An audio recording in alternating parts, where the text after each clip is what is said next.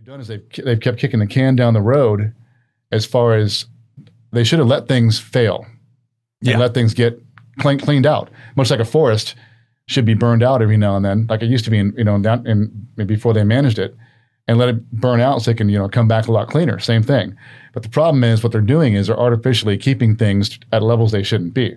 So what happens is it just gets bigger and bigger and bigger without having a release valve. So a trigger will come along, in this case, a crazy anomaly in the name of COVID, which nobody ever expected. Mm-hmm. They want to blame it on COVID, but it was simply the prick that's popping the balloon. But they're reinflating it, even though the balloon still has holes in it and is losing air. So all they're doing is kicking the can down the road, making it worse for next time. So to answer your question, I think COVID is simply the prick that's popping the balloon. Yeah.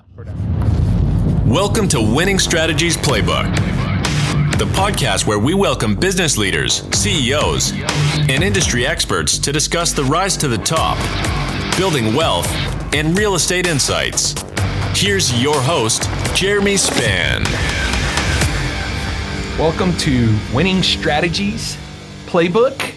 And if you need information about this episode or more information about our esteemed guest, you can go to myexperiencerealtor.com, click on podcast, go down, and you're going to have to click on one of two episodes this far with the great TJ Rossi. How are you doing, brother? Doing fantastic. Nice intro. I now have to follow that up. So Thanks a lot. And welcome back. Good to see you again.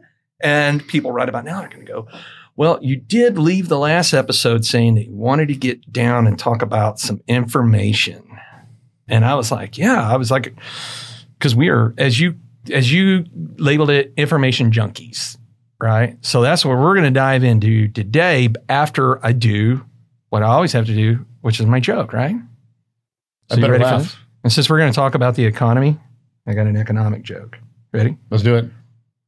Economic forecasters assume everything except for responsibility.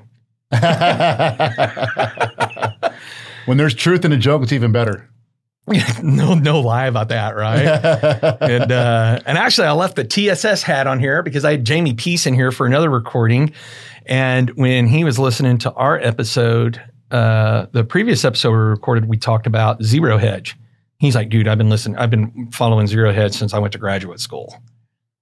Wow. Yeah. Excellent. So I feel like there's almost like a cult of us that are following the actual data out there. They hide in the bottoms, but they're good and they're out there. It's good. You just got to find them. That's the hard part.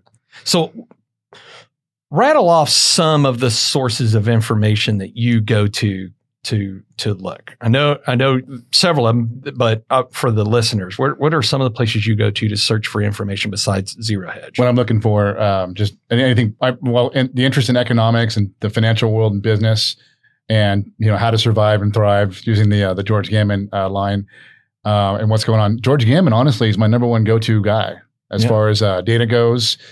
He's amazing. So he's my number one guy. I've got a whole bunch. I use Stephen Van Meter for more of a bond and macro outlook.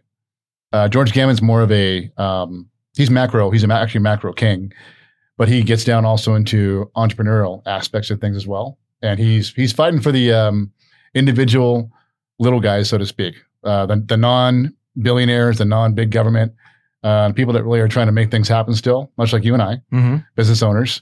So he's my main guy. He's 99. I don't think anybody can be 100%, but he's probably 99.999% of something that if I had to pick the perfect guy who I would align with, it would be George Gammon. He puts out a lot of content too, because he's a maniac. Man, it's just in the whiteboard. He's a maniac. Right? He's always got the whiteboard up there. He does it when he's traveling around to other countries. He actually will buy and if he can't buy it there, friends of his will send him markers and whiteboards and material to make it up, and he leaves it there. He'll be in the island. He'll be in an island. When he was in St. Bart's over the summer and he couldn't get access to some of his usual materials, people send him stuff and he went and goes and he'll just go buy it. So he finds a way, even when he's traveling. The guy's crazy, but he loves it. He loves it. He eats it up. And that's why he's so prolific. What he puts out there is phenomenal. Yeah. Yeah. I mean, it's just so funny enough.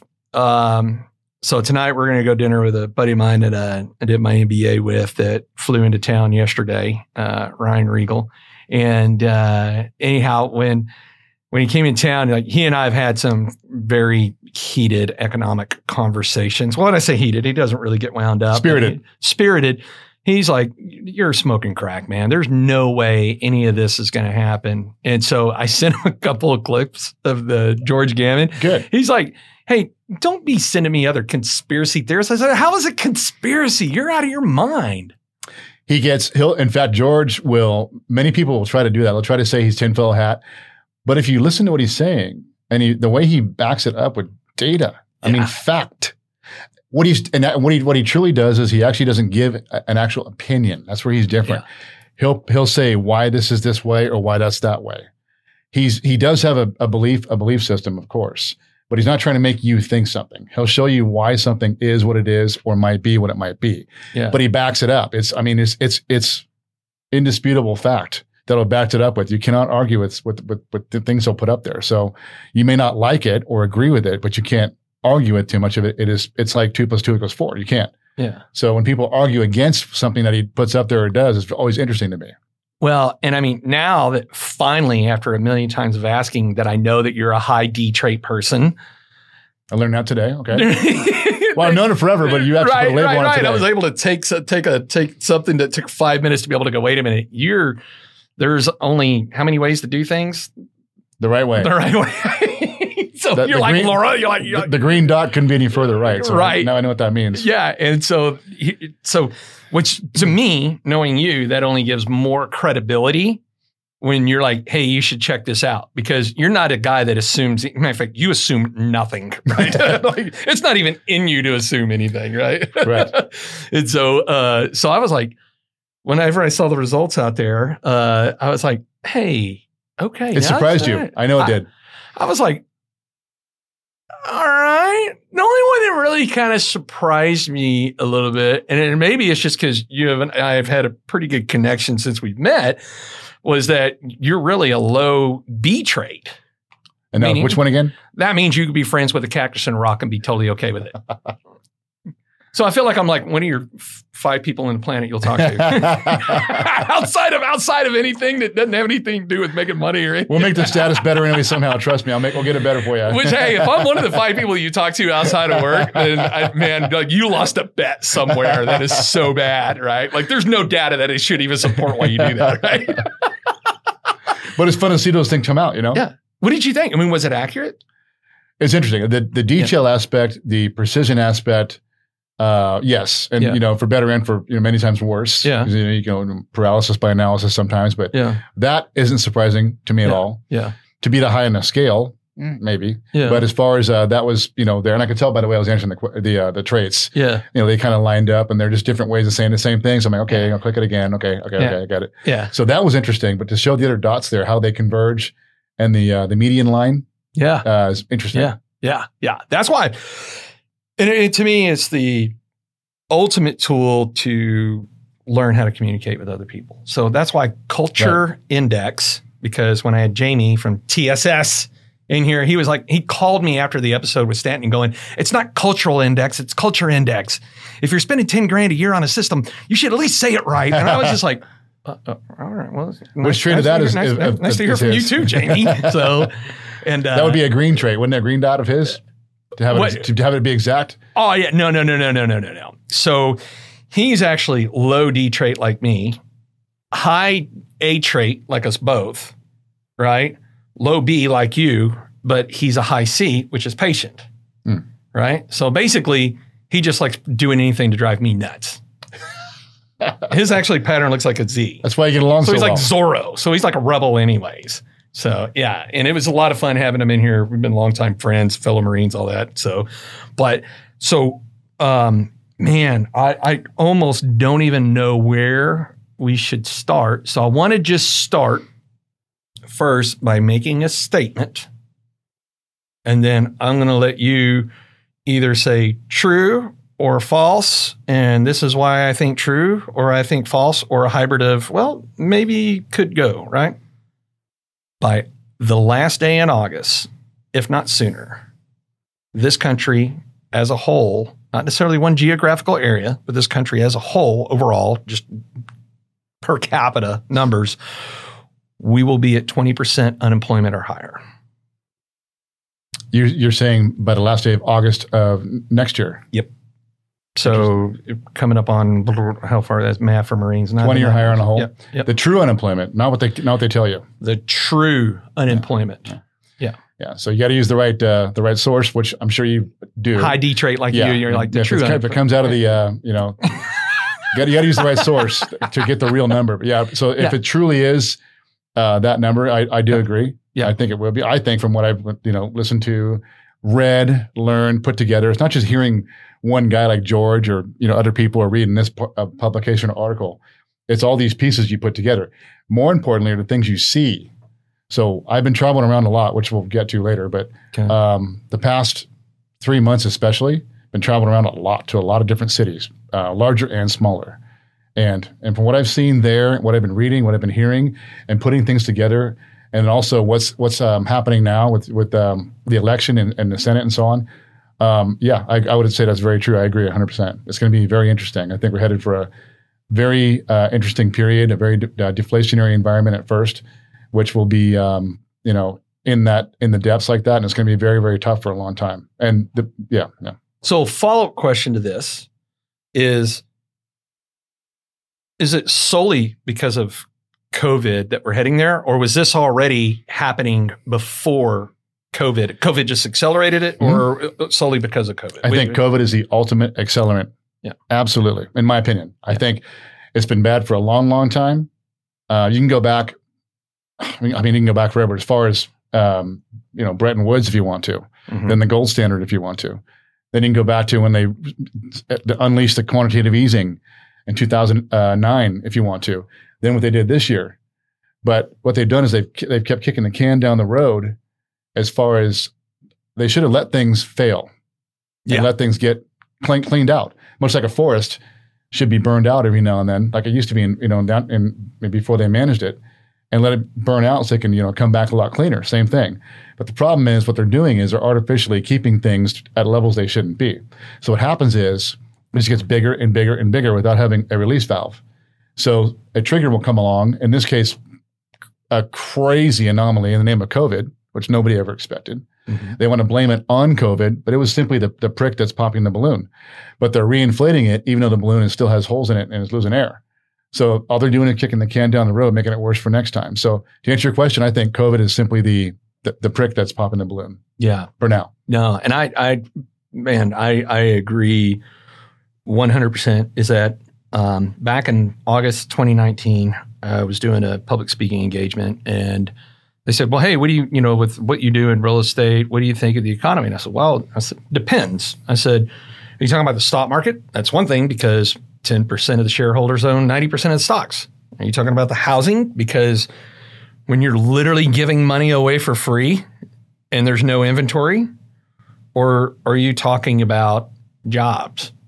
Are you talking about dispensable or disposable income? Are you talking about when things become stagnant? Because when you got to get to a point that we're now coming out with the iPhone 12, it's because everybody already has an iPhone or an Android. Wrong because I'm a Droid guy. You're a Droid guy because you got to be different. Yeah, I know. But the interesting thing is like there are no new Nikes or no new whatevers and to go by that where people that have spent money have spent it, right? So that slows things down, and then you add in hyperinflation and hyper debt. And it's almost like that scene in Ghostbusters that says, don't cross the streams. And they were crossing before COVID, right? And then now COVID happened. As a matter of fact, I had said at that same engagement, I said, there's an event that's going to happen over the next 2 years that is going to accelerate all this. Now, I had no idea in 6 months it was going to be a pandemic, but now here it is. All we're doing is limping things along, and very highly educated business leaders, entrepreneurs, to me, is not just data from what you're reading, but when you're talking to people and you're asking, like, well, what do you think? Like, what is going on? Or like, what are you seeing? They're in the trenches. They're in the trenches. So information just doesn't come from Fox or CNN, which neither of them I watch. I mean, both of them are just trying to sell gold and tell whoever, to whoever's watching, whoever their people are that, whether it's to the left or to the right. But I think that there's a lot of humans out there that are in it. Like you said, you're traveling around all these cities, so you're physically seeing I'm this. actually seeing it. You're seeing it. Not only as a business owner Yeah. like in what I do, but also being there, physically seeing it. Yeah. Go ahead. I'm sorry. Yeah. No. I mean, it's like, so one of my recordings today was John Bonnell. So you've been here a little bit, but you've seen the restaurant downtown Waters. Yes. And then Bonnell's over off Brian Irvin, Buffalo Bros in downtown. Buffalo Bros. Yeah. And the one over there where we went by the TCU. And so when I had John on, it was a real somber moment there when he was like, yeah, on March 16th of this year, I think is what it was, is he goes, I had to have an all hands meeting. And he goes, I had 265 employees and I could only keep 31. Like, whoa. And then Big number. here it is 8 months later. 8 months later. And He's only been able to bring 50% of those back to work. So think about that is you set that in, and then now we're into the winter time, entering winter, where flu season and everything else comes back up. So COVID is going to come back up, and you're already watching it where some states and cities are already starting to shut down again. Yep. So round 2, right, of, man, what does that do to restaurants? And you got restaurants, retail, hospitality, hotels, Anything transportation. service-based, pretty much. Anything service-based. Well, that provides over a third of jobs in this country that if those aren't surviving, what is that going to do, right? Mm-hmm. And to me, that is a number that you can't help pay attention to that says, wow, this is really happening. And then, like you said, kicking the can down the street is people are still living. For where we are actually, there's a lot of people still living in la la land right now. Yeah. Like, oh no, it's kind of like, hey, if I ignore the boogeyman who's sitting here trying to rob me right now, it just won't happen, even though they're holding a gun to my head saying, give me your wallet, right? And I feel like that's maybe a little bit of the environment of what's going on. What do you think? Well, I think a lot of people aren't as affected by it, especially those that tend to be higher income, white collar, because they're able to work remotely, work using Zoom, and they have enough means in the first place to kind of survive some of the hit already. Mm-hmm. It's the people that don't fit in any of those categories that are getting smoked. And large percentage of the country, obviously, I wouldn't know the number exactly, but the ones that actually need that, and because we've become such a service-based economy, is a major thing. Even if we're still somewhat manufacturing based, they could do limited shifts and so on, but because we become so service-based that, hospitality in particular, a lot in retail in particular, other service sectors like, consulting and so on would be okay from a distance, but who's paying for consulting right now? I don't know the answer to that, but it's probably a lot lower than it was. So my feeling is that the white collared upper incomes aren't feeling the heat as much, and the ones that are have kind of guaranteed incomes that are kind of maybe working government jobs of some sort, that kind of thing, they're not going to feel it as much as a lot of the country is otherwise. Yeah. I just don't think it's going to happen. I mean, that's why there's such a dichotomy between what's going on. Like even since the last time we met and recorded, supply chains are just, I'm talking to someone that lives in the supply chain industry, right? Is supply chains of something simple as appliances, where when you were here last time, it was my contractor was like, yeah, if this is what you're going to order, then they're saying it may be, because we recorded last time in September, they said, it might be here in November.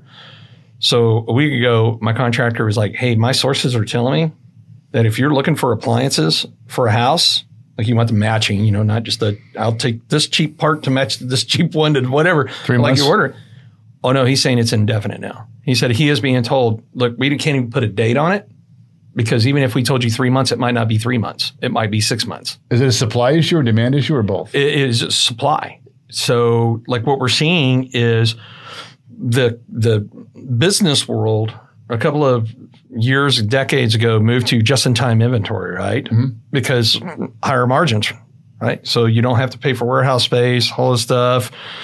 Then you look at a lot of people, listeners that are out there might not understand is when you have inventory, well, that becomes taxable. So when you reduce your inventory footprint, well, there's less taxes on that, right? And so Now there was no inventory, so things are just out. So you're having to wait for them to be manufactured again. And manufacturing plants are like, yeah, no, we can get up and going, but we need this one piece in order to finish building out the washer, dryer, or whatever. And an example of that is my house in Colorado was having an outdoor kitchen built. I had a gas line stubbed out. The outdoor kitchen's done. I've got the gas line and everything to run to it, but the connector we had to wait weeks on. And I was sitting there telling the contractor, I was like, what? And he goes, this is what's causing the problems. It's not some big thing like the washer lid or the dryer lid or whatever. It's that one little widget that you need to finish a project that you're waiting on because they're back ordered. Yeah. You know? Yeah. Interesting. Yeah. Because it was interesting with this particular shock we just went through, or are still going through. There were both aspects. There was demand and supply problems on both sides of it. Because because the things were shut down, but also people weren't buying things because they were scared, out of their wits. What's going on? So there's no velocity of money just sitting there. So you had a very interesting mix of two sides where that hasn't really happened. That's a rare phenomenon. That's why in this case with your part, it's more of a supply thing, which is what is interesting. Oh yeah, and it's just interesting to sit back and watch. Now, I do with making this statement is I don't want the audience or the listeners to think that guys like you and I want 20% unemployment. We don't want any of that. We absolutely don't want that.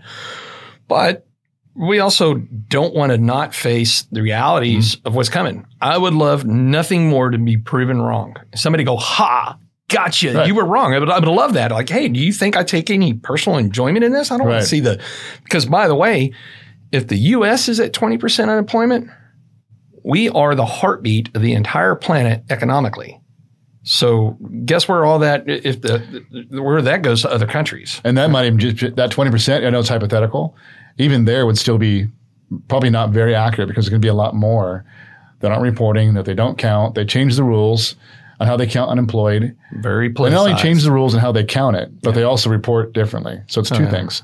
Whereas the data source I use, for example, I gave to you, they can only go off of what the data is that truly out there. Is that Shadow Stats? Is that the one? Yep, they're awesome.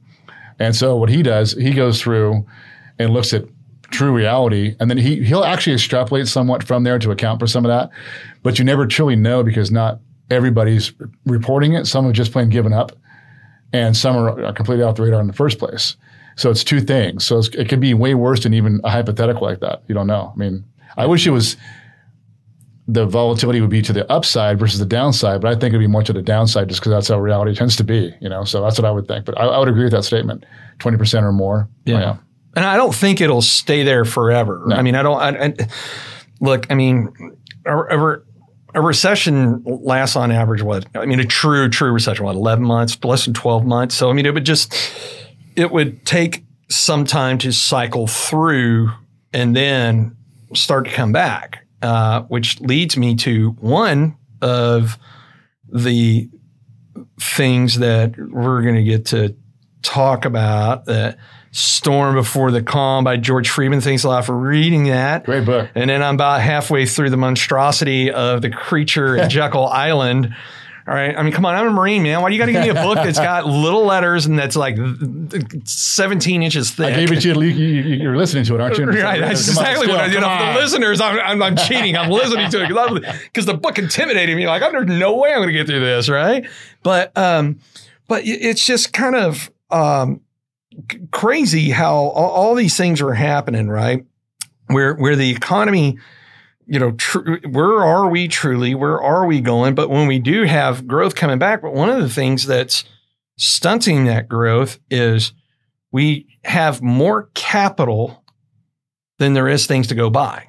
Yeah. You mean with the QE, the money they've unleashed? Yeah. So that's interesting because what's happening there, you get the Federal Reserve unloading trillions and trillions. And I can't remember the exact statistics, but I think in the last, 7 months, 20% of all the money that's ever been created has happened in the last 6 months, even since our country's founding. I can't remember the exact number, but it's some crazy number that it's within 6 months over 250 plus years that's been the case. So they'll put that out but they need that money to actually move. So what happens is they put it into the system, and the commercial banks are the ones that kind of funnel it out. And so what's happening is the banks aren't lender, like credit is tight right now. They're not lending. They're all scared. They're all afraid to lend as much and put money out there. So not only that, but people are saving because they're afraid. So the Fed is actually getting the opposite of what it wanted in the name of a short-term deflation, disinflation or deflation.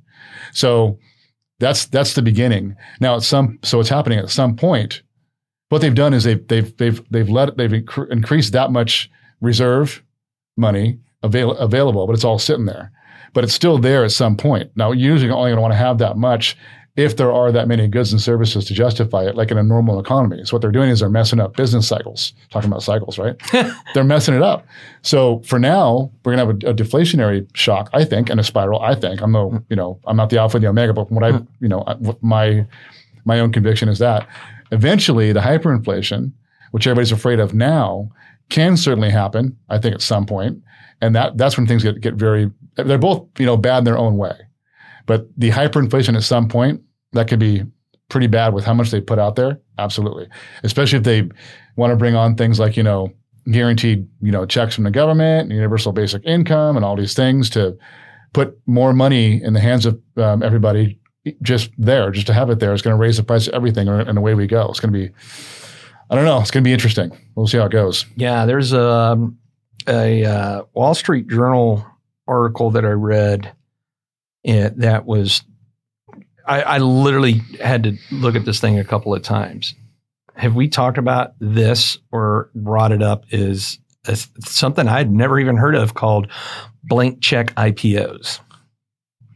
I can guess what it means because I have an idea, but go ahead. Yeah. So what it is there's more capital than there is companies to go buy. Mm-hmm. Right. So they're chasing yield. Yeah. More. There's been more IPOs that have gone public in 2020 than any other year. And so now what they're doing is they're gathering all this money from some investors to take a company public, but it's like a shell company where it has no assets, no liabilities. Actually, the only liabilities is maybe a couple of people that are in the search to take that IPO money with the intention of going and buying another company. And they've got like 2 years to go do it or something like that. But I was like, so in other words, you're taking a company public to take the money to raise even more money to go buy a company that you've already said there's no companies to go buy. Or else it's also what's happening with the in private equity, all the covenant lights, where they've reduced the restrictions, and so there's been less and less protection there, and so it's creating even more of a bubble. So you have that too. It's interesting. Yeah, it is crazy. It is just crazy. So you've been traveling around a lot. Yep. So what's going on with that? Just seeing different cities, large and small. This is for work, personal? Both. Right? Actually, whenever I do something for work, I mix in the personal as well to check it out. Yeah. And so what I'm seeing, literally, it's eerie. The ghost town effect of whether it's a city with tall buildings or not even, I wouldn't even call it rural America. Main Street, Main Street America.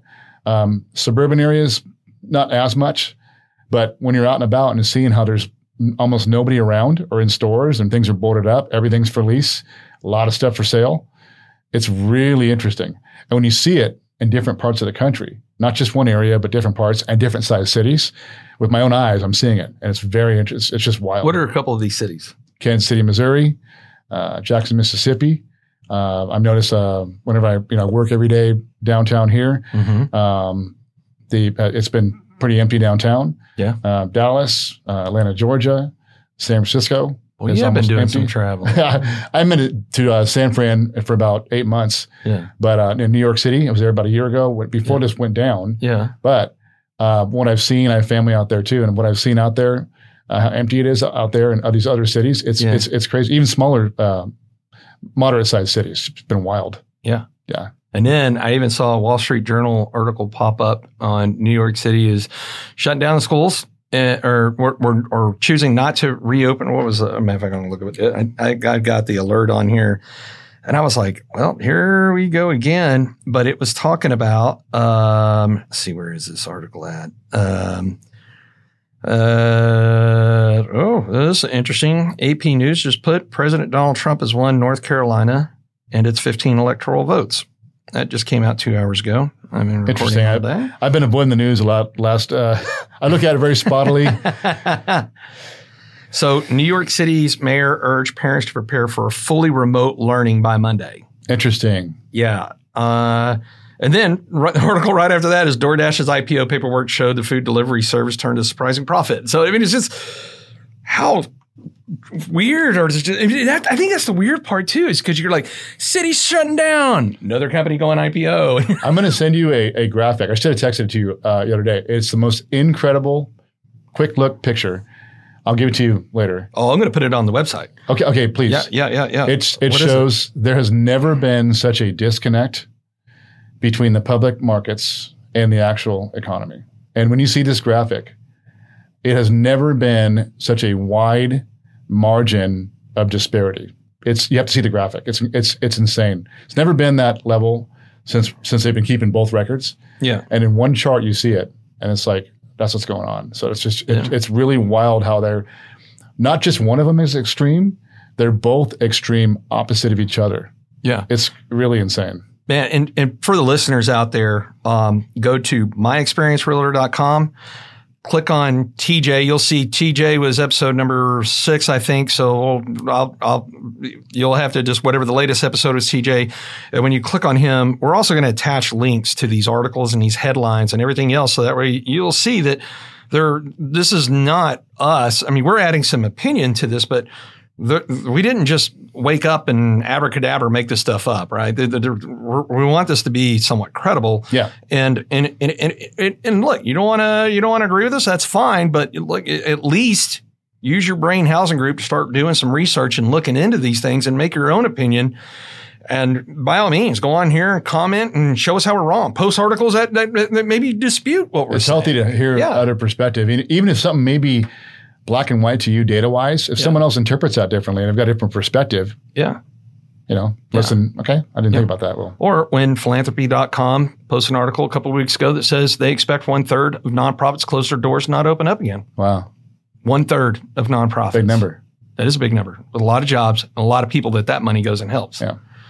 I mean, that's what I'm saying is I'm not just taking one thing that shapes my opinion on how something looks. It's a collection of multiple data from multiple sources and I'm not, and trust me, I'm looking for things that, because I realize that when some people form an opinion, they only look for evidence that supports their opinion. I'm looking for it all. Confirmation bias, right? Yeah, I'm looking for anything that can prove this wrong, and I'm not seeing anything, right? It's hard to get out of your own echo chamber because it's what you believe and what you echo chamber. I'm going to use that echo chamber and what you and you have to step outside of it. And I'm guilty of not always doing that the best I should. Looking at more than one side of it. But you want to do it to see at least what that side is thinking or how they got there. Yeah. And sometimes every now and then be like, okay, we get a point. I may disagree still, or I may click over, which is rare, as we learned in my test today. Once I'm set on something, I guess that's kind of there. But it is good to have that discourse, though. It really is, and here's the thing too. Like, look, just go to Wall Street Journal, and I'm just going to pull up a few headlines. We're not even going to dive into them. S&P 500 closes week at record on vaccine optimism. New U.S. cases top 150,000 for the first time. New York City parents should prepare by Monday for public school shutdown. COVID-19 vaccines could depend on the strength of this vial. Europe appears to curb COVID-19 spread. How a COVID vaccine maker's stock went from dud to star, right? And that was just on Wall Street Journal. You go to Associated Press, right? Here's another one these are Trump still not conceding defeat. Trumpets vaccine progress. Oregon and New Mexico order lockdowns of other states resist. Trump wrongfully takes credit for the vaccine. Republicans face court setbacks. Trump law firm steps down. Mass workers start presidential hand tally in Georgia. So, I mean, you read these things and then you hear things, and I could go into Reuters a lot more, but I mean, I don't want to waste the audience's time. We're going to post stuff where they can go there and find it. If you can't find it in Wall Street Journal, Associated Press, Reuters, all these, we're going to post the links.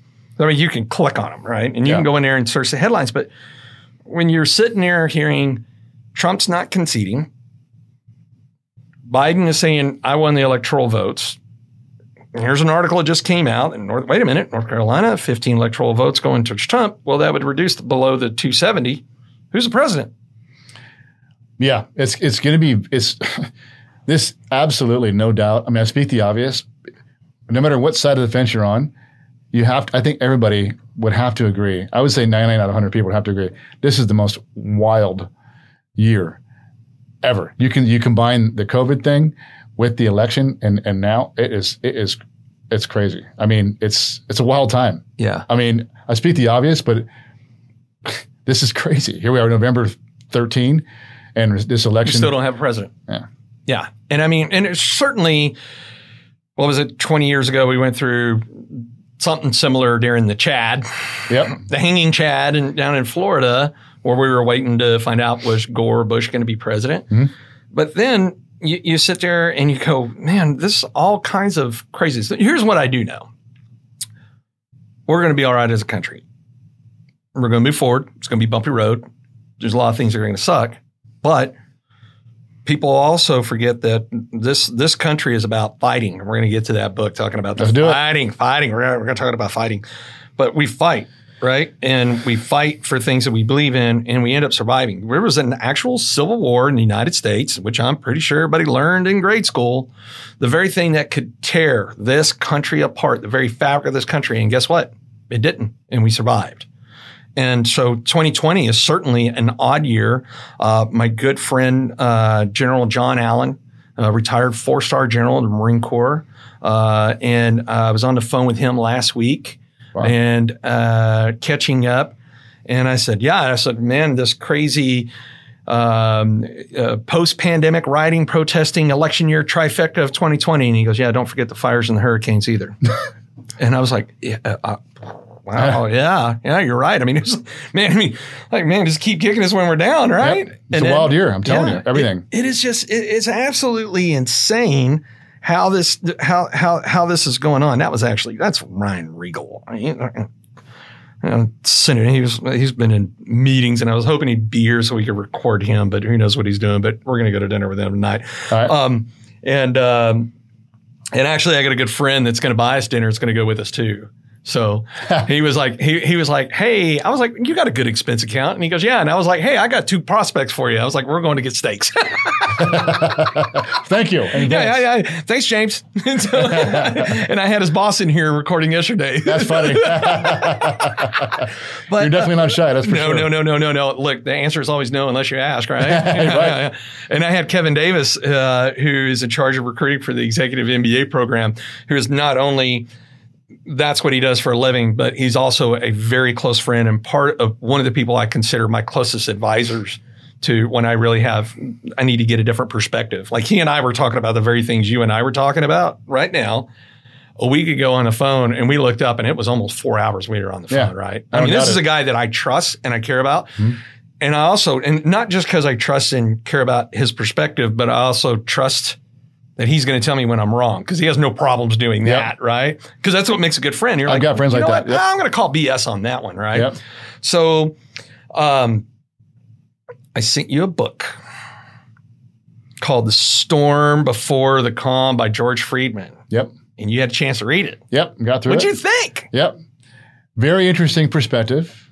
He's backs the historical and the data and the how he brings it up, how he goes through his cycles and why they happen and so on is very interesting. And then his forecasts are interesting also. I myself may have a little bit different take. Not that I'm going to say I'm smarter than he is or know better than he is, but some of it, it leaves room for opinion, which I have my own. Sure. But and he's got his. But I found it interesting that he ended it on a more of an optimistic note, saying that America goes through, like you were saying a minute ago, goes through these things and will come out of it better and stronger. So, he's trying to be optimistic. And interestingly, like I was telling you before we started this, I guess he'd been writing that book for, about 5 years and had just happened to get it published and launched right at the end of February, if I'm not mistaken, of this year, right when COVID was brand new. Mm-hmm. And the timing was interesting, was serendipitous, fortuitous, what do you want to call it? Very intriguing that he had it come out at that time, because he's talking about those things. And for him, it might even be the ending of one cycle, start of another. He talks about the 80-year coming to a close and the 50-year coming to a close, but for the first time at the same time, what that's going to lead to. Yep. And we can get into whatever you want, but I found that take on it very interesting. Well, and so one of the recordings I did was yesterday with Michael Sherritt, who is an entrepreneur.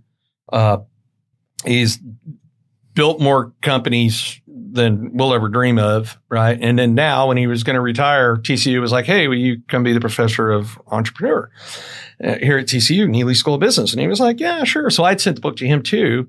And one of the interesting things he said in his podcast was this. So what TJ is referring to is that George Friedman says that there's 2 cycles that have occurred in the history of the United States, which is the 50-year socioeconomic cycle. So we're leaving the 5th cycle and entering the 6th cycle. And the last time that happened was from the Carter to the Reagan administration. And that every 80 years, there is an institutional cycle, which is the federal government trying to determine its relationship with the states and what it can and can't do. Mm-hmm. Michael said something really, really interesting during his, is he said, with these cycles, because the micro aspects compared to the macro aspects of the federal government down to the local government, there is a difference in pace, right? Yeah. And people were demanding the federal government to come in and do it, but it can't operate fast because it's the federal government. It's a whole, right? But you're dealing with states that are taking different approaches to things. Not everybody is necessarily aligned on how they're doing it.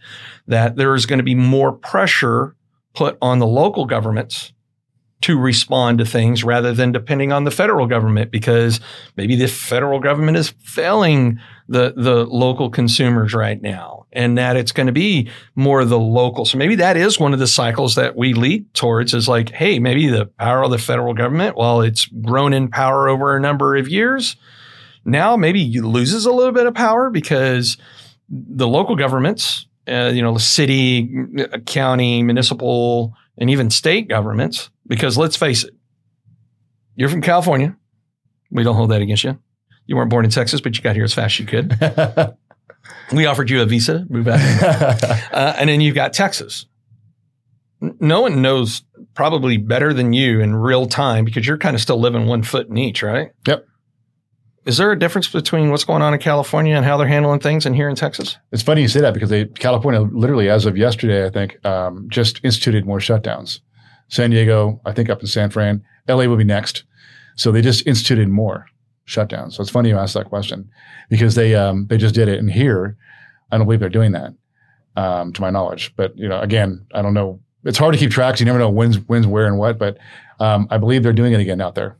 Yeah. Mm-hmm. And that's the thing, is you've got different communities taking different approaches towards things, that I could see where Michael's assessment of things are going to move more towards a local demand, because that's who really has the power, right? I mean, the power to really move the needle is the local leaders, right? I would hope so. Yeah. See, and for me, just my own thing. Yeah.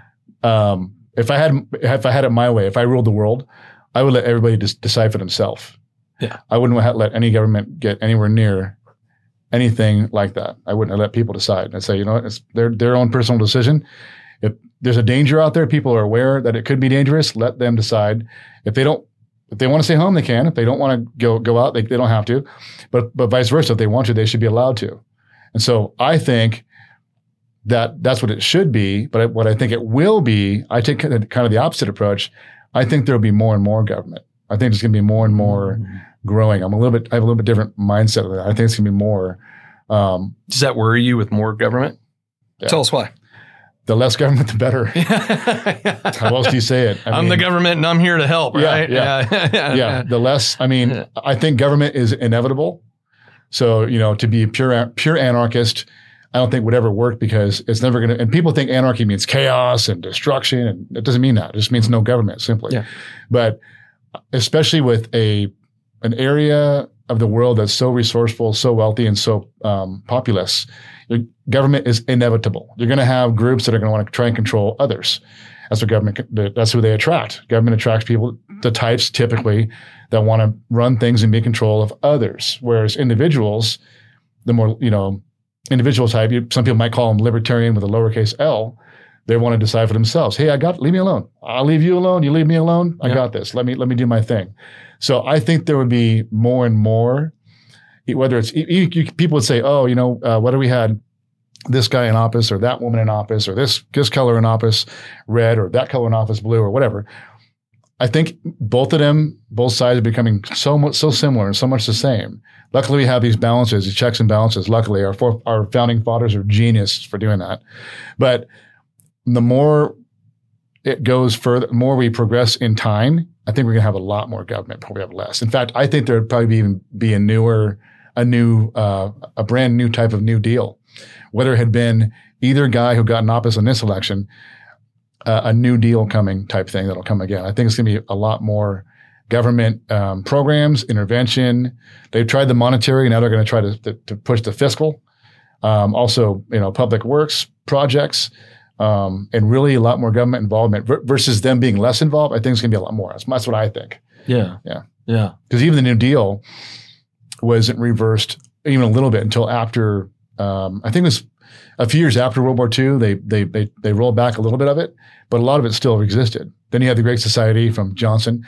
But now going forward, I think no matter who's in charge, the way to get more power and to have more control of what they want to do, they're going to put more government in place to do that. I think we're going to lose a lot more individuality, I think.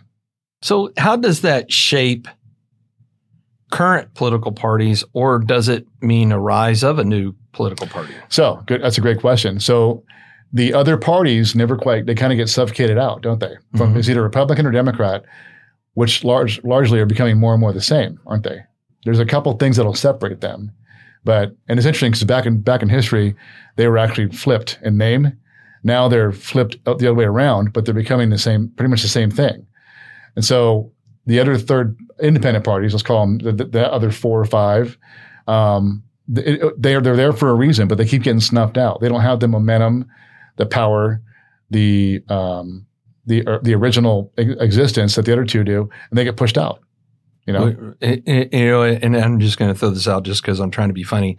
Sounds almost like a proletariat bourgeoisie situation a little bit, right? There's a lot of parallels and similarities to some of these cycles that we've seen in the past. And the author, Friedman, he's got his own opinion, but to me, back on that, I think he thinks that cycles are kind of like natural, and they just always kind of happen, and they're always kind of go that way, maybe. Yeah. But I think that they can also not go that way. I don't think necessarily just because something's happened 3 times every 80 years or every 50 years, or they're going to converge this time. There's no guarantee, obviously, and I don't know either, that this is going to happen again and we'll cycle over here. You may not. It may be something totally different. So I think readers should be prepared for that too, that it could be something totally different. Oh, it's going to be this by 2030 again because we've already gone through this. No, not necessarily. Just like when you do investments, past performance does not guarantee future results. That kind of thing. Future returns. Yeah, I could be wrong too. I don't know. None of us are psychic. If we were, we would be wealthy beyond years. Yeah, right. Absolutely. It's human nature to explain mysteries. Yeah. And to forecast the future. It's just human nature. We want to know, right? Sorry, guys.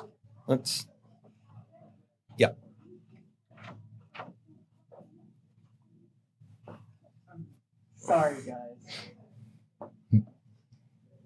I was starting to hear it bleed in here too. Yeah, I could hear it in the recording. Yeah. So, sorry. Yeah, you're good. You're good. I was wondering about how long we were going to go before we had to go. It seemed like some of Aaron's friends found her. Gotcha. All right. Good ears. All right. And Yeah. So I think it's going to be, we're talking about how the two parties kind of snuff out the other parties that might emerge. Yeah. Assuming we have to have any parties, but in a way, I guess you kind of do to get up to to that level. But they've just been trying, See, I mean, the two parties again they're just too monopolistic. Yeah. Or duopolistic, I should say. So will you see some states go from blue to red and some red to blue based on migration? You know what's interesting? So if you see the latest electoral map, and you see the blue and the red, first of all, the maps are always a little bit misleading because it looks like a sea of red or a sea of blue. So one state may be blue, but when you go by the actual, county level and you go by actual population density, there's actually a lot of white space throughout the country, which means nobody's there. So you have these large urban dense areas that are predominantly blue, and then the rest of the country would be more so, if you want to call it, red. Yeah. If you look, it's very interesting. Where the blue, they're connected. So you have the left side of the country, California, Washington, Oregon, Nevada, and now Arizona, and New Mexico. They're all connected. So the migration is people are moving from largely California to those areas over the years, and it's you can't just say it's only that, but there's a connection there, and they've caused those areas to go more largely blue. The red tends to be linked as well. If you look on the map, they tend to be linked together, where that type of voter person tends to be in that area, and they tend to migrate to those areas too, back and forth. And if you look up in the Chicago area or Illinois area, Midwest, I should say, they're linked also. They linked Michigan, Wisconsin, Minnesota, and stemming from Illinois, Chicago, kind of spreads out. That type of person voter just kind of migrates near where they happen to be. So those areas change.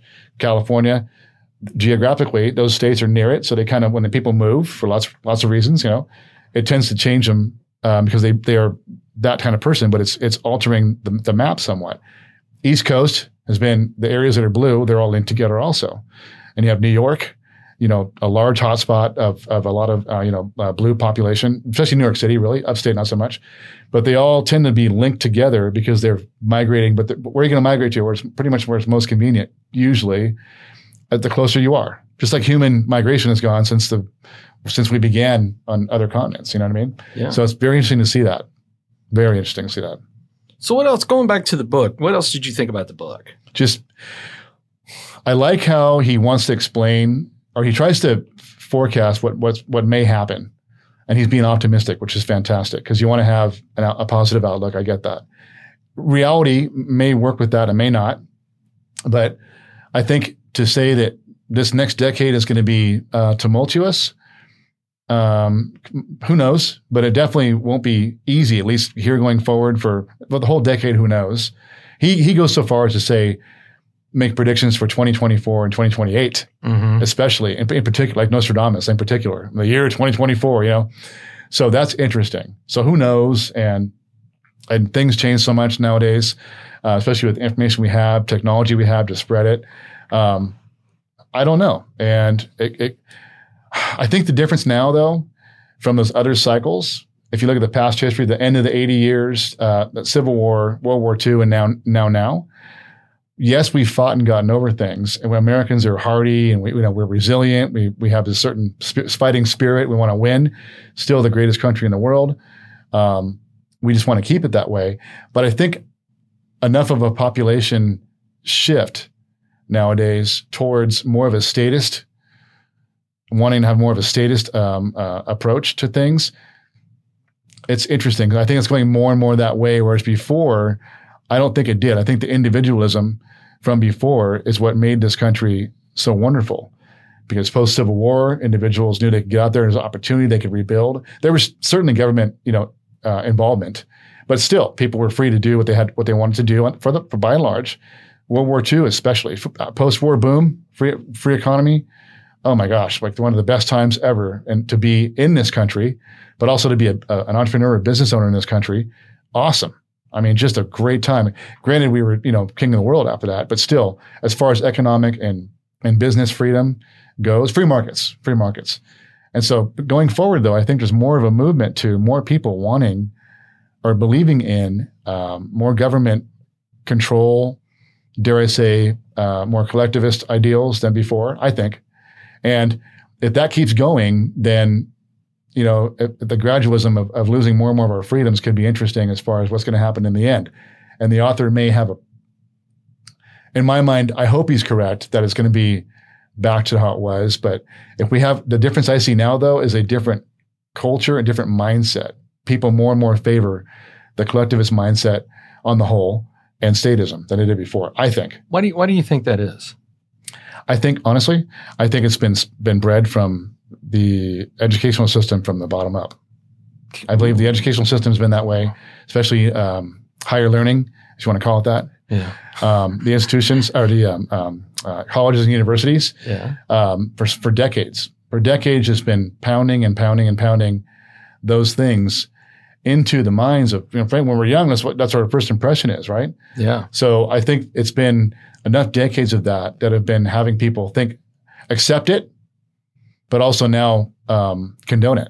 They want to see it more and more, I think. The technocrats. They want to. Some people want to demonize capitalism. Yeah. No system is perfect. Let's face it, but they want to demonize capitalism, and I think what they really mean is, and I don't want to think for what people are trying to think, but I think what they think, they're demonizing the bad aspects of it. Whereas if we had truly free markets, as opposed to just capitalism, so let's say free market being a subset of capitalism, things would be a lot better in my mind. If there was no intervention, no manipulation, no artificiality of anything, I think people would be a lot happier. There'd be more prosperity. But because there's been so much involvement, government-wise, and Federal Reserve-wise, that the wealth gap they've created, which by factual mathematics, the wealth gap is just what's making people extremely unhappy. They're really upset. You're seeing it manifest in different ways, like with what's going on around the country sometimes with these protests and riots and stuff. But it's largely the wealth gap that is making people really upset, I think. Let's talk about the wealth gap. What is that exactly?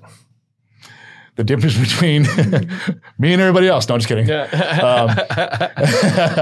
I wish I was there. No, it's the difference between the concentration of wealth and who holds it. The smaller and smaller percentage holds a larger and larger percentage of the wealth. And you see that in other countries around the world. It's happened time and time again. And it's happening here. And so with these policies they've been doing lately, especially, it's been making that worse and worse and worse. And you're getting the middle class getting squished out, myself included. I'm a middle class individual. And it's just, people are upset about it. And I think that's what's fomenting a lot of these things that are going on. So it's getting more and more concentrated, smaller percentage holding more of the wealth. So is the answer wealth distribution? Mm-mm. The answer is government, stay away, and free markets. Let things be. They will naturally, you got to have some law and order to a degree. I understand that, but you need to let things be. They get in there and look what the Federal Reserve has tried to do with stoking the economy and inflation. What they want, all they've done is they've just created more and more wealth for the top percent. That's it. And then, in fact, not only that, but they haven't done what they wanted to do. So it's kind of a twofold effect. And so I would say they have to stay out of it. Them and they got to stay out of it, and so does the government. Stay away. Just let us be. So speaking of the Federal Reserve, it's the other book I want to talk about that I'm only halfway through, but I've been actually very fascinated by it. The Creature at Jekyll Island. So give us kind of a recap of what the book talks about. The Creature from Jekyll Island is an interesting book. What it is, it's G. Edward Griffin, I believe, is the author. Mm-hmm. He was the first guy for me in that book that laid out how the Fed actually creates money out of thin air, like literally, even before digital. So he talks about how they were created in the Federal Reserve Act of 1913 at a little island off the coast of Georgia called Jekyll Island by I would call it a cartel of bankers, private bankers. And nobody knows, or when they started it, it was not anything federal or anything government or public about it. It was totally private. And to this day, the shareholders of the Federal Reserve include some of the large banks, including J.P. Morgan, which some of the descendants of James Pierpont Morgan, one of the guys who started it. So these large banks have, not only do they benefit from the policies of the Reserve and the movements they make, but they're shareholders as well. And so Edward Griffin brings up how this started and what it's done to our dollar. Something like 98% of our dollar has been eroded in value since its creation, or since the Federal Reserve Act, Federal Reserve was created. The purchasing power has been eroded to nothing. And so he lays out how they do it, how they create money out of thin air, how they create money, destroy money, and what they do to try to influence the economy. So where does that take us? It takes us to where we are. Yeah. We're in a spot now where we have this insane amount of broad-based or base money supply, M2. It's sitting there, not really been deployed yet because the banks aren't really putting it out there yet because it's still in the reserve, but it's there is the problem.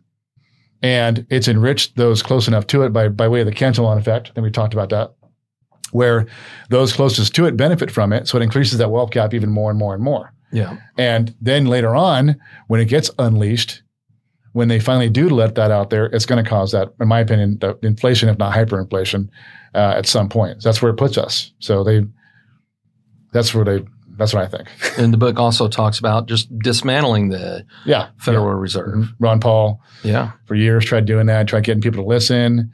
If only more people knew what really was happening. If they knew the real problem behind a lot of our social ills, they know where to direct their energies better, I think, than what's been going on lately. But see, that's a good question is if people knew. Mm-hmm. I think, a lot of times for guys like us is it's not so much the answers, but asking the right questions is, do people really want to know? Good point. Ignorance being bliss. Mm-hmm. I just had this talk with somebody recently. I know. Do you want to know? I do, even though it may not be pleasant. I want to know. I'm one of those types I have to know. But I think people maybe not want to. They want to just, kind of like with their investments, they just rather just, plunk down whatever they can in an S&P 500 index fund, set it and forget it and not worry about it. Well, you shouldn't really do that. You should be thinking about it. You should be, being aware of it and, being cognizant of what may or may not happen. But I wonder what would happen if you tried to educate most people about it, if they'd be interested. And they don't want you to know, first of all. Yeah. And they make it confusing enough that it's hard. And I've been reading about it and studying it for a while. And even for me, sometimes I'm like, I didn't know that part of it. Yeah. It's very, very confusing and technical, and they don't want you to know. But I wonder if people had the ability to know if they'd want to. It's a great question. I think more would, but maybe enough wouldn't. I don't know. It's hard to say. See, and that's a question that I'm curious about, and I would love to see the audience feedback on comments on here is, where do people sit in that? Because guess what? To educate yourself across this stuff takes time, takes energy, takes commitment to try to learn more and more and more. It's a lot of work. Mm-hmm. I think back to, I was 6 weeks from graduating in college. Matter of fact, I had the same conversation with Michael Sherrod, and I said I was 6 weeks from graduating. There was this documentary called The Corporation, and it was a kind of you could waive one of your quiz grades if you watch this for one of my classes. And as we were watching it, it was interesting because I was like, anybody could watch this and understand the premise of the documentary, but unless you had a formal education, you didn't understand. It would be really, really hard to understand a lot of things that were going on in this documentary, right? Which means getting a formal education takes time. But I'm not saying you have to go to college to get a formal education, right? I mean, you've got libraries, you've got the internet. You can get sources, right, to start getting educated. Can actually be better, right? And so I just wonder, with the day and age that we're in now, it's instant gratification, and how can my life be easier? And if I get my instant gratification and my life is easier, do I really want to decide kind of like Neo in the Matrix? Do you want to take the red pill or the blue pill? Because red pill all day, baby. Yeah, get in there and go down the information highway to go, wait a minute, this is really what everything is? Or do I stick with the blue pill to go, you know what, I really don't want to know because my life is convenient, right? Yeah, and a lot of comfort. Yeah, and I wonder if there's enough people out there that would be okay with the disruption of learning along the way of like, wait a minute.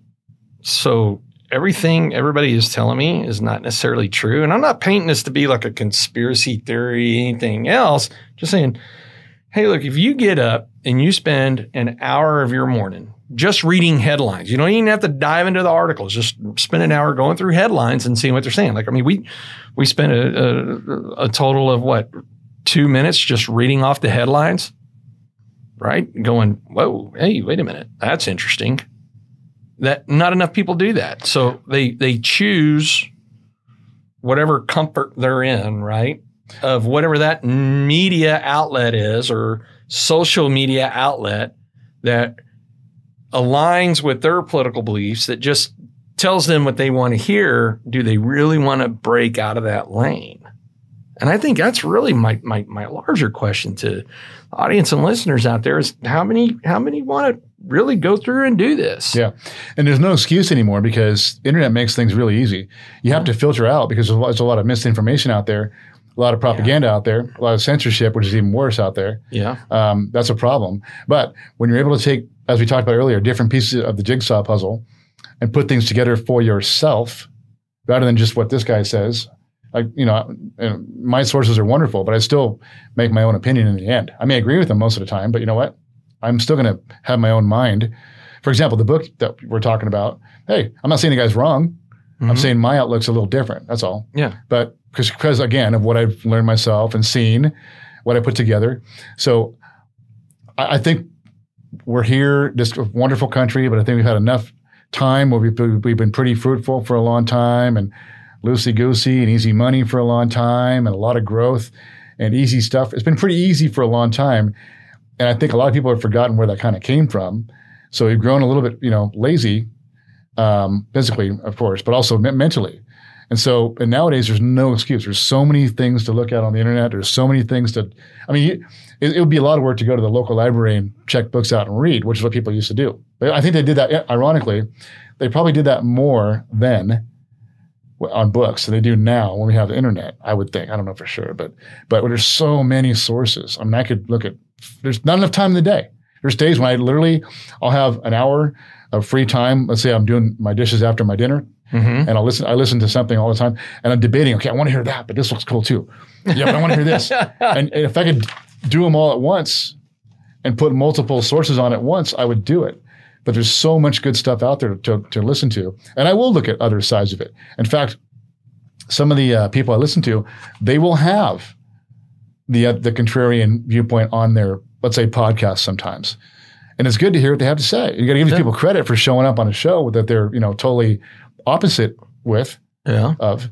And so they put them on there. And it's interesting to hear their take. And then you know why they think. You may not agree with them, but you know why they think what they think. Yeah. All right. So it's interesting. So Michael Cherrod had some really interesting statistics that he threw out, and I'm trying to remember, and I guess I didn't write this one down, but he said that there's still like 36% of people that don't have access to the internet. And he goes, actually, the public libraries. Where? Which country? Here. He said that? Yeah. 36%. 36%, which is really interesting. I haven't fact checked any of this. Yeah, I'm just going off of what that's a big number. I don't know. And he said actually the public libraries now do even more than just providing internet and access and books, that there's even access to healthcare and a number of other things that I didn't realize the libraries were doing. So I've got it in here to follow up, because I trust Michael as a source, but I also like to go fact check things. It's a big number. Yeah, it is a big number. He said that right now, more than 50% of workers are independent contractors and 1099s. He said, here was one that he rattled off that I thought was really interesting. He said 64% of employees hate their jobs and 76% would forego a raise if their boss would get fired. Wow. Right? And I'm sitting there thinking, whoa, those are some interesting numbers. Find out where we're getting these things from. That's interesting. And I just found that this is really interesting where he said, the cycle of a business, if I remember correctly, is I can't remember. Actually, I've got it written here, but my handwriting is so poor that I can't read what I wrote. Penmanship drops the more we read things. Oh man, look, my penmanship. I'm the same way. My penmanship has sucked for almost 5 decades. So the more I type, the less I can write. Yeah. Right, and but it's just interesting where we are, where we're going. I do, regardless of if Friedman is right or wrong, if the creature at Jekyll Island is accurate or inaccurate or right or wrong or any of these other things. But one thing I do think is I think the next couple of years are going to be very turbulent. Oh, yeah. Mm-hmm. And I think that based on the behaviors of what we're seeing is buying behaviors are changing left and right. Right. Turbulent. I'm sorry to interrupt you. Turbulent. You saying socially, economically, politically, everything. Everything across the board. Across the board is going to be very turbulent. I think when you look, is that there's just this tension you feel everywhere you go. Right. If someone's on the left side, they hate the right side. If someone's on the right side, they hate the left side. And if someone doesn't have an opinion, both are forcing to pick one. And if you pick wrong, you're hated because of that. And you're hated if you don't pick one and all of this. And it's just this tension that has been built up. And I think one of the reasons that this tension has built up is we actually, as human beings, have a lot more in common than we have as differences. But for some reason, we're so hyper-focused on the differences instead of focusing on the things we actually have in common, right? Does that make sense? The differences have always threatened people. Yeah. Things that are different, because I think it's maybe somewhat of a human, maybe go back to tribal days, and we were all, in tribes and just evolution, where if something was different, it might be a threat because you need that conformity to survive. And maybe it's hardwired into our heads somehow and that is where there's, strife. And I think it even gets to even this modern day in 2020, when politically, somebody may not like you simply because you think this about something politically, which has nothing to do with them. Mm-hmm. Doesn't affect their life one bit. But the fact you think it, they don't like it because it's a difference. And differences tend to make people uncomfortable. Yeah. Yeah. By nature. Yeah. Just like change. Yeah. Change makes people uncomfortable by nature on the whole. Yeah. So I think it's a natural, I'm not condoning it, but I think if you had to explain it, or I'm not excusing it, but if you had to explain it, I would say that's the reason. People are afraid of difference, period. Man. Yeah. So what else you got on your mind? You got anything else on your mind before we wrap this bad boy up? Well, just say that we're still doing our thing with the company. We've had quite the update, though. Okay, let's hear it. Yeah, what's going on with Monarch Green? Yeah, Monarch Green in the Water Hog products. Okay. For a number of years, we've had suitors, and they've always been interested in the products, the company, what it's doing, and especially our IP, intellectual property, which has worldwide patent protection, by the way. Nice. And so recently, not that the Chinese care. Yeah, they do with their money. Right? What do you do with that? Yeah. So taking a different direction to where it's actually on that note going to be going off where the company, the IP, a group that's been interested for a while is going to be running with it. And so comes at kind of an interesting time because my partners, you know who they are, and I are at a spot where we're like, oh, that's interesting. This could be a good thing for that to go that way and us to go, this way, and kind of doing that. So it's a transition, and so that's what's happening at the moment. It's just been again, the whole year has been interesting. I mean, a year ago right now, from the macro perspective, what we talked about, and the micro, even down to my own thing and my own business and so on, never would have expected any of the above. And so, we're going on that route now, and we've got. I'll be going this way and doing my own thing going forward, and that'll be that way, and hopefully that goes and does its own thing. But it'll be wild to watch that go too. It's going to be very interesting. So, but it's still going to be out there and for things for people to use and all the above. But just a little update, little bomb drop for you. Little bomb drop. Yeah. Is it going to put more money in your pocket? I can sell you a house. There you go. I'll invite you over to that crazy place we checked out. Right. Actually, I think we're going live with that one next week. Oh, so, that's funny. Yeah. So That's we got a big old cool house that's going to come on the market. That's awesome. Yeah. Yeah, that was really cool to see that. Yeah, that was an interesting one, but you're right. It's a good thing that door Perfect opened for up, now, because too. we would have been kind of stuck down there if that door would have closed behind us and we had no way out. And although I think it did have a radio down there, I just don't know if it was hooked up with power or not. Just in case you stuck, was. right? I kept thinking, because we had to kind of bust it open, and and I'm thinking, if this thing closes and doesn't open, there's some food down here, I hope, MREs and so on, but I don't know. I mean, after a while, they'll see your truck out there, but no one know where I am. They don't know I'm with you. Yeah, I don't know. Laura might have just been like, all right, well, whatever. Well, TJ, thank you for coming, as usual. Now, being that we've already done what would you tell 22-year-old self, is there a second thing you would tell 22-year-old self if you could go back in time? The other thing I would have told myself at that age is before I had said, I wish that it's kind of on the same lines. I wish that merit was the true arbiter of all the outcomes, right, in life. Yeah. And in this case, I would kind of add to that and say, I wish I had known back then that you don't have quite as much control over things as you'd like. Yeah. And if I had known that then, I might not have been as naive going into things. I mean, that's how you become savvy, right? Yeah. By living. But I always thought you had a lot more control over things than you do, and that's been frustrating at times. But that's with age comes wisdom, and that's what I would tell myself.